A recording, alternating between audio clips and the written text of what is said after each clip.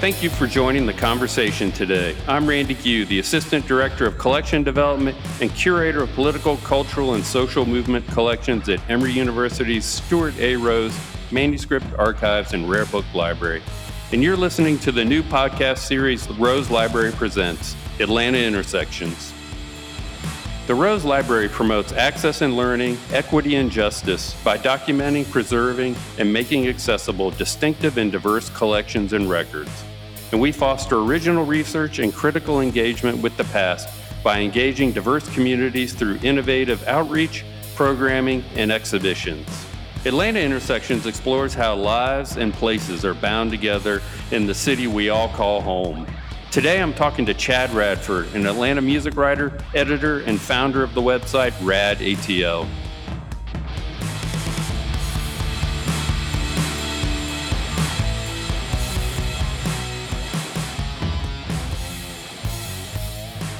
All right, so let's start with the basics. Where are you from? Well, I grew up in southwest Iowa in a town called Glenwood. I was born in an even smaller town called Hamburg, Iowa, which may or may not exist. I know that Iowa got hit with some flooding pretty hardcore, and I think that entire town was washed away. I don't know if they've rebuilt it or not. I haven't been back there in a while. You know, when I and my friends were old enough to drive and skateboard and go to concerts and stuff like that, we all hung out in Omaha and Council Bluffs. And Omaha, to me at that time, felt like a big city experience. And it was, you know, there was a lot of ethnic diversity there at the time, and it's probably more now. Do you remember when you realized music was something special to you? Was it a particular record, a particular show? Was there something where you realized how important music was to you or was going to be to you? It's hard to pinpoint one thing because I have memories of being in like fifth grade and like the Beastie Boys' License to Ill came out. And I remember just connecting with that really hard. And Run DMC's Raising Hell, and even Metallica's And Justice for All. I haven't checked the dates, and I don't know off the top of my head, but in my mind, those all kind of happened in close proximity to each other. But I remember buying those tapes and just having that experience at a really young age, sitting in my room and just listening and having that almost religious-like experience. I mowed lawns to make money, and I remember I had a 2-for-1 coupon to go to Disc Jockey at the mall, and you buy one tape, you get two. And I on the same day, I bought Nevermind the Bollocks, Here's the Sex Pistols, and Misfits Walk Among Us. And both of them it was like, especially the Misfits, it just altered my DNA on contact. When I heard that music, it gave me confidence to do things. It was empowering, and it gave me an identity. I mean, I embraced being like a punk rock skateboarder 100%, and it was mine. And my brother didn't understand it. My mom tried to understand it. My dad was just kind of like, oh well. You know, my stepdad hated it, it led me to everything. At some point, I picked up Hunter S. Thompson's Fear and Loathing in Las Vegas, and I thought, I read that book at way too early of an age, I should just say, and because I think a lot of people go through that obsession with him early on. But I was also reading things like Ken Kesey. I read Lester Bang's Psychotic Reactions and Carburetor Dung at a really early age as well. And I really liked it. It's weird. I really liked how personal he made everything. I was taught in college to not write in the first person, and I still don't, and I kind of despise it. But I see how effective it is when it's used properly.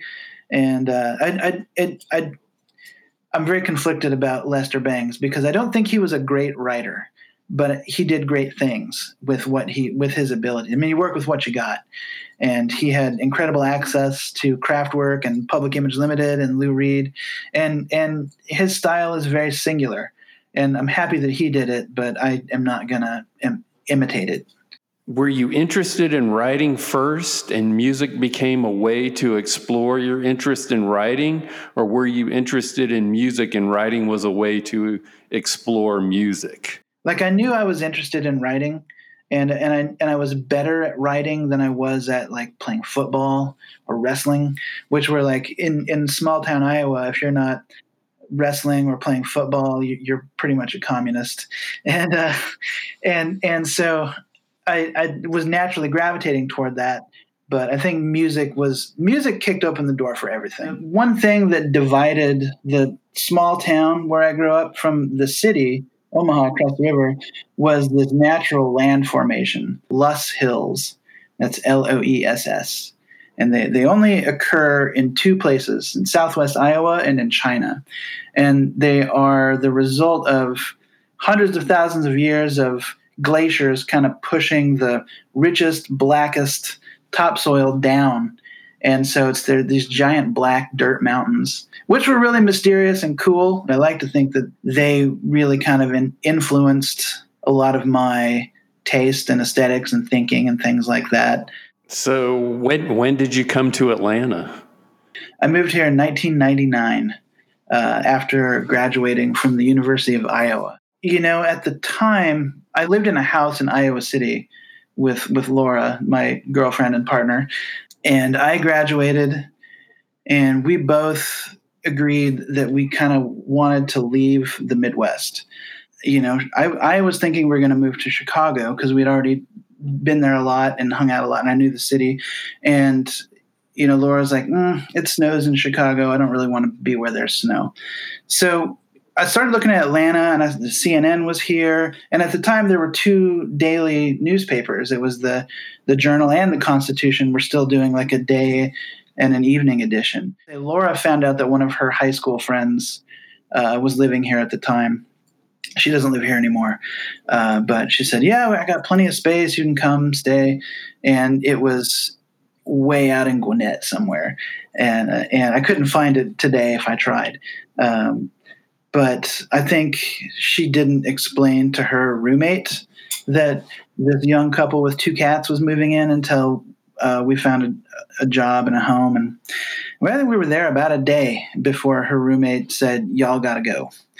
And so we just got in the car and started driving, like having no idea about how the city is laid out, and magically wound up in Little Five Points. And so I found Wax and Facts, I found Criminal Records, Aurora Coffee, and we walked by Junkman's Daughter, and there was a Help Wanted sign in the window. And it just kind of, in retrospect, that was probably the greatest thing that could have happened, because it was right there in Little Five Points, and every musician in town was either at Criminal or Aurora. And then when I finally got hooked up with Creative Loafing, you know, people knew that I was during the day I was at Junkman's Daughter, so they would pop in and give me a CD and go about their business. So, but you know, I was always looking for like the next thing. And so what was the Atlanta music scene like when you came to Atlanta? I mean, you talked a little bit about the clubs and all that, but what was the scene like when you got here in 99?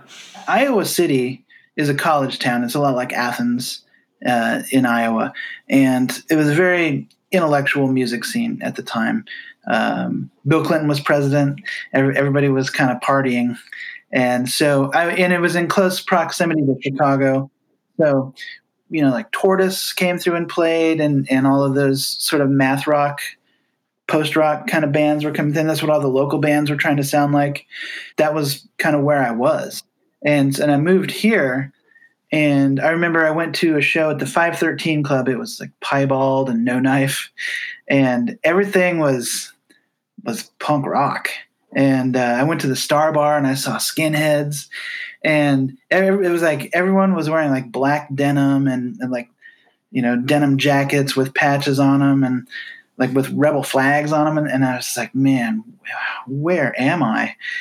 So, you know, pretty early on, I latched on to the more experimental stuff that was going on in town. I'd written about Richard Devine. I'd written about Prefuse 73. I saw the Gold Sparkle Band play a reunion show at iDrum, and I had never experienced real-time jazz like that, especially anything so far out. I have a very clear memory of sitting in the basement at iDrum, and the Brevard Large Ensemble performed, which was Robert Cheatham's band and pretty much every horn player in town. There was literally like 14, 16, 18 people. And then Gold Sparkle. It was a revelation. It was that I had never encountered anything like that. When I was in the Midwest, there was a little bit of a hardcore scene in the suburbs of Omaha, but it was all still very rooted in like classic hardcore, like Minor Threat. But it was sort of morphing into this new phase of people wearing like Adidas and fights breaking out. It was very macho, very tough guy. When I came to Atlanta, I wrote about a group called Otophobia, which is, I think that means the fear of opening one's eyes. And they were a hardcore band, but it was really crusty. And it was like Southern hardcore was something I had not encountered yet either. I was fascinated by being someone who's coming from like a writer's background at the University of Iowa, where there's a really rich writing program and tradition there. Kurt Vonnegut was teaching the writer's workshop when I was there, but I was way into like Walker Percy and Faulkner, and I think I was looking for this sort of spectral Southern weirdness, and I found it in subtle and not so subtle places in the music. Well, and that's really interesting. So, what do you mean by Southern? What is Southern hardcore, right? It's kind of an intangible quality, but it's also it's just a different mode of being. Everything that I was picking up on music from in Omaha and Iowa, you couldn't have described it like this, but it was almost uptight. Everything was like a manifesto, and when I came here, I'd never seen improvisation before, like I saw with Gold Sparkle and with Brevard Large Ensemble, and even with the electronic music, and even with the hardcore music. I was listening to there was like open space in the music. It was slower at times. It was sludgier. It was I would see, like, I remember some of the guys in Otophobia would like shave half their head. It was like they were shaving their head and the power went out, so only half their head was shaved, and it was just sort of this like. There was not as much. There was no pretense. It felt more real to me, and it felt more inviting to me. Like it was more accepting. I think with any kind of punk rock or hardcore scene, there's always going to be an element of what are you bringing to the table? Why should we let you hang out with us? And part of it is like, well, I'm here. I made it this far, and others, it's like you're working the door, you're a journalist, you're in a band. Like, what do you bring to the table? And I think that in the South, it was more just kind of like, we already know. When I think about Otophobia, or I think about Leech Milk, or I think it was like there was this understanding. Like, you would walk into a room and you would see metalheads hanging out with punks, skinheads, skaters, ravers maybe, and everybody was cool with that. In the Midwest, those lines of distinction were much, much stronger, and I was really into that. I liked that kind of cross blending of cultures, so to speak. So, Chad, how did you get your start at Creative Loafing? I went and did my interviews at CNN, and I did an interview with a publisher that was kind of out by the perimeter, and none of those jobs panned out. And in the meantime, I discovered Creative Loafing. It's interesting. I had been searching Atlanta, and Creative Loafing never really came up in my searches. But I learned about it. I started picking it up, and I started just bombarding the music editor there. By the time I got Ronnie Sarig, he was asking me, "What are you into?" And so he said, "Well, write a record review." I don't remember exactly how the conversation went, but I wrote a record review of the brand new Holger Zuke from Can, like, had a new album out at the time. So I wrote a review, but the conversation was, write a review, and if it's good, maybe we'll think about printing it. So I was like, okay. And, it was 150 words, and I think I spent 48 hours of nonstop sleep and stress writing it because I had to impress them to get this job. And they printed it in a very strange place in the paper. I think they needed some filler back near the classifieds, and they put it in there. And I think I still have a print copy of it somewhere around here. But then, jobs kept coming available at Creative Loafing, and I applied for anything I could possibly get, and they just wouldn't hire me. And then finally I got a job as a staff writer, and then the music editor. Genre-wise, what has been the arc that you've seen in your time here? It's been interesting to watch. I've seen entire music empires come and go, and I've seen entirely separate scenes come and go. They're not related at all. I guess I'll kind of preface this by saying in the last 20 years, let's just say, just as an example, I wrote about 5,000 bands. That's obviously an exaggerated number, but they have 5,000 musicians came at me over the last 20 years, and I wrote about their records. Only 3 of those bands achieved what you would call success by any means, and those were like Mastodon, Deer Hunter, Black Lips. There have been others that have come close. I remember Zoroaster was really skyrocketing for a minute, and Withered, and there have been lots of bands that really percolated and did great things, but didn't quite get up to cruising altitude, get the pitchfork stamp of approval and what have you. But I will say I have seen over and over again people just throw their entire sense of being, like every ounce of their life is dedicated to their music and being successful at it, and they were beaten down by the system and faded into the background. And 2 years from now I'll be at a truck stop in Ackworth or something like that, and I'll see somebody standing in line behind me and it's like, hey, I remember you. I mean, it happens all the time. And so I've seen that, and it's like I mentioned that I saw a lot of skinheads in Atlanta when I first moved here.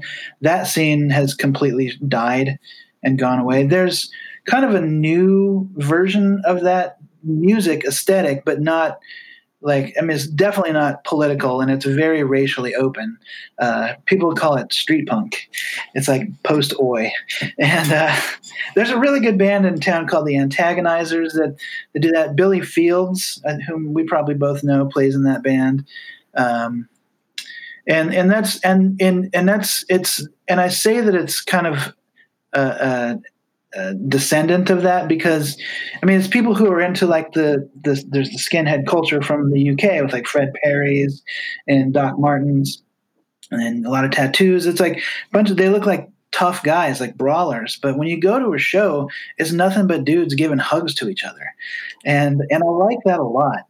And the music's good, and it's a very weird, inviting scene because visually it looks intimidating, but some of the people I've met are like the friendliest people on the Atlanta music scene that I've ever encountered, and so that's been an interesting evolution. We've talked about Mastodon, and I was there. I worked at Junkman's Daughter with Brent Hines, with Bron Daler, and Bill was around. Troy wasn't around too much, but he was around. The other 3 were always there. Their original singer, Eric Zahner, was working at Junkman's with us, and I kind of watched them form. I'll never forget. I have a memory of being at Junkman's Daughter, working in the shoe department upstairs, and Bron had been sort of promoted to like the t-shirt guy. I think he was like the buyer. And so I remember Bron coming out of the back with a boombox and saying, now give this a listen. Let me know what you think. And it was just like a demo without vocals, and it was Iron Tusk. And it was amazing. It ripped. And he's like, what do you think? Is that okay? I'm like, dude, that's awesome. And he's like, well, I don't know. We're still thinking about it. We're putting it together. And I was like, hell yes. And I remember when the first video they did came out, and we all kind of gathered in the break room at Junkman's Daughter and watched the first Mastodon video. And I was just like, this is going to be huge. And it got huge and huge, bigger and bigger and bigger. And just being like, wow, I watched this grow from Ron was in Today Is the Day, and so was Bill, and that band broke up, and they were still, I think, on a contract with Relapse to make 2 records or whatever. And so they formed Mastodon to do that, and it was magic from the word go. I think part of the thing that made the Black Lips and Deer Hunter so successful right out of the gate was that they were on the rise at the same time as the internet. And so people were trading those songs and learning about it from afar. Back in the 90s, people would always talk about selling out being a bad thing. And I remember there was that movie, the Reality Bites, about sort of the purity of your product getting ruined by commercial influences. And people took a hard stance against that kind of stuff. Like my music will never be used in a commercial. It will never be, anything that, sells a product or something. And now that's like the only way musicians make money is if they're not touring, and it's not frowned upon. If your band scores a song in like a Red Bull commercial or a car commercial, people are just like celebrating. So, I mean, I'm not against people making money on their music, but that has been a massive cultural shift in the music. How has gentrification affected Atlanta's music scene? When I moved to Atlanta and, I found little 5 Points that, I lived in that neighborhood for 17 years. I didn't realize how much things had changed until I was literally forced out of my home. And that's something that really bothers me about Atlanta is that happens where everybody I know lives in a different neighborhood now. Everybody is kind of scattershot across this gigantic city. When I moved to Atlanta, it was this interesting place where you could live as cheaply as you wanted to. I could write music journalism and get paid $25 a week and still be able to supplement my income enough so that I could pay what needed to be paid and just sort of get by. It's not that kind of city anymore. It's still cheaper than New York, Chicago, LA, Philadelphia, Miami, but it's going up. I think the problem is you have all these people with all the money coming from like Lawrenceville or wherever the suburbs they're coming from are located. And they don't have any idea of what it's like to live in a neighborhood or to live in Atlanta. And they have no sense of history. So they just tear things down and put the ugliest buildings up that they can possibly, put together for the lowest dollar amount. And it's nothing that's going to last. And I've always said people should be really documenting what Atlanta looks like right now because these buildings aren't going to be here in 50 years. Why did you decide to start Rad ATL? Yeah, Rad ATL is a website that I started to be a vehicle for my music writing. And it's just radatl.com. And there are tabs, there's sections for Atlanta shows, for interviews and podcasts, new music. Over the last 5 to 8 years, I am being hit up with emails from musicians who are great, world-class musicians. And they're saying things to me like, I can't get anybody to review my record. And part of that is, we've talked about hip hop, and hip hop is such a dominant cultural force. And the outlets that are commenting on music have become so few and far between that they're just desperate for whatever they can sell. Like we need to get a Red Bull sponsorship, so we need more hip hop, and there is great hip hop in Atlanta that is not being talked about, but everybody's sort of vying for that big Atlanta, and they're not reciprocating, and so I was like, I'm just going to start this website, and I've really tried to kind of zero in on those artists in Atlanta that I know or that I know of who are doing what I think is great work, but aren't getting any attention. And two of the biggest stories that I've run, I did the interview with Monty Naismith from Cimarip, who lives in the metro area now. And it was kind of I was discovering his legacy as I was writing about it. And he was playing this festival, a street punk festival over at the Earl. And so I was stepping out of my comfort zone because it's like, this is not the avant-garde. This is like working man punk rock and ska, which in where I grew up, that was kind of a dirty word. And so, but I met this guy and I met all the people that he was sort of working with, and I fell in love with him.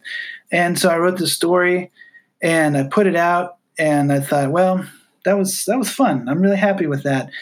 And immediately, I'd watched the stats on that story, just like 1,000, 2,000 readers, 3,000. Somebody in Japan read this. Somebody in Greenland read this story. Somebody in like Belgium read this story. And it was just like all these European countries started lighting up, and African countries. I'm like, wow, people are really interested in this. And, and I saw kind of the same thing happen with Clay Harper. Like, I knew that record was coming out. I knew it was going to be brilliant. And I knew that it wasn't going to get any attention in Atlanta. I mean, despite that guy's legacy, I don't think he's suffering at all, but he made a beautiful record. And I didn't see anybody in Atlanta paying attention to it. So I reached out to him and said, hey, let's do a story. And he was game. And I got to talk to him. There's a lot of incredible talent on that record. And AJC's not going to write about it. Stomp and Stammer is not going to. I mean, they might address it or give it an acknowledgement, but that guy deserved a deep dive. And I know a lot of the musicians on that record, and they're all world-class talent. And so I thought, this is great. I'll make this story happen. Don't know if anybody's going to read it, but I'm going to do my all to make this Pulitzer worthy. And again, immediately the stats were just like boom, boom, boom, boom, boom. So I think people in the world are desperate for good writing, but the bullshit has just kind of drowned it out. And I think, everybody is kind of on this rhetoric of our attention spans are so short. Facebook has kind of ruined everything, and everything is now. Scroll down to refresh. And but I have found that if you write a good story, it performs 100 times better than the short things, the quick hits, the stuff, the meaningless, here's a Bandcamp player by this awesome band, check it out. If you have something to say, there's people who want to hear it. So that's what ATL is to me. So it's like, to kind of wrap it up, one of the things about Atlanta Intersections is to talk about the past and bring it into the contemporary, bring it to today. So what about the Atlanta music scene excites you now? Or what bands, what records? That's a really interesting thing to think about because of the pandemic situation where we can't go out and see live shows, and you see all these people doing their live streams and things like that. And you got to give a shout out to Brian Malone, who has really worked hard to create his live streams something different and cool. Kimono My House has done a really killer job of just rallying people and keeping it going and keeping that energy up. And you see a lot of cool names and faces. And the most recent thing that really kind of knocked my socks off was the live stream that Thousand Air and Warm Red played at the Earl. I mean, it was the closest thing I've seen in terms of live streams to kind of recreating that feeling of waiting in line at the bar or standing there waiting for the next band to play while the DJs are playing music, and you see your homies walk through the crowd and you give them a nod or whatever. And it really had that feeling. And I think, that's partially because it was shot at the Earl, partially because the media team that put it together was sort of tinkering with the visuals. And it really stands out in my mind as a really special thing. And it was all done as a benefit for the Earl staff. But also, I'll go on record and say that both Thousand Air and Warm Red have released new albums during the pandemic, and they are both solid contenders for Atlanta's Album of the Year. And they're very different. Thousand Air is kind of on like a Meat Puppets trip, and Warm Red is more Jesus Lizard, Big Boys, birthday party kind of thing. And I love both of those records immensely. And it's a damn shame that we can't go out and see music right now, because both of these records I can see, like, if in any other circumstances, both of those records would be like household names at this point. Thanks lists are a real important part of hardcore culture. And so do you have anybody you want to give a shout out for on the thanks list? This is the thanks list portion of the program. Man, we would need another hour to fill up all that time. But you know what? And this is fresh on my mind because I just did the Art Papers Symposium this weekend. But I want to give a shout out to Randy Castello, Tight Bros Network. He was one of the first people that really made me feel welcome in Atlanta. And we've been partners in crime to various degrees over the years. And he deserves a shout out more than anybody I know. That entire iDrum crew, from when I was new in town, Marshall Avett, Woody Cornwell, rest in peace, Will Lawless, Stan Woodard, Robert Cheatham. I know he's in Mississippi now, I believe. But that whole crew, my perception of Atlanta was shaped by the very strange and very beautiful music that I heard at iDrum. And I feel like I owe them a debt because of that. I'm really happy that they're coming back with a new location.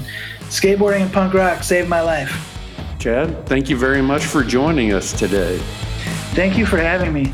It was a lot of fun.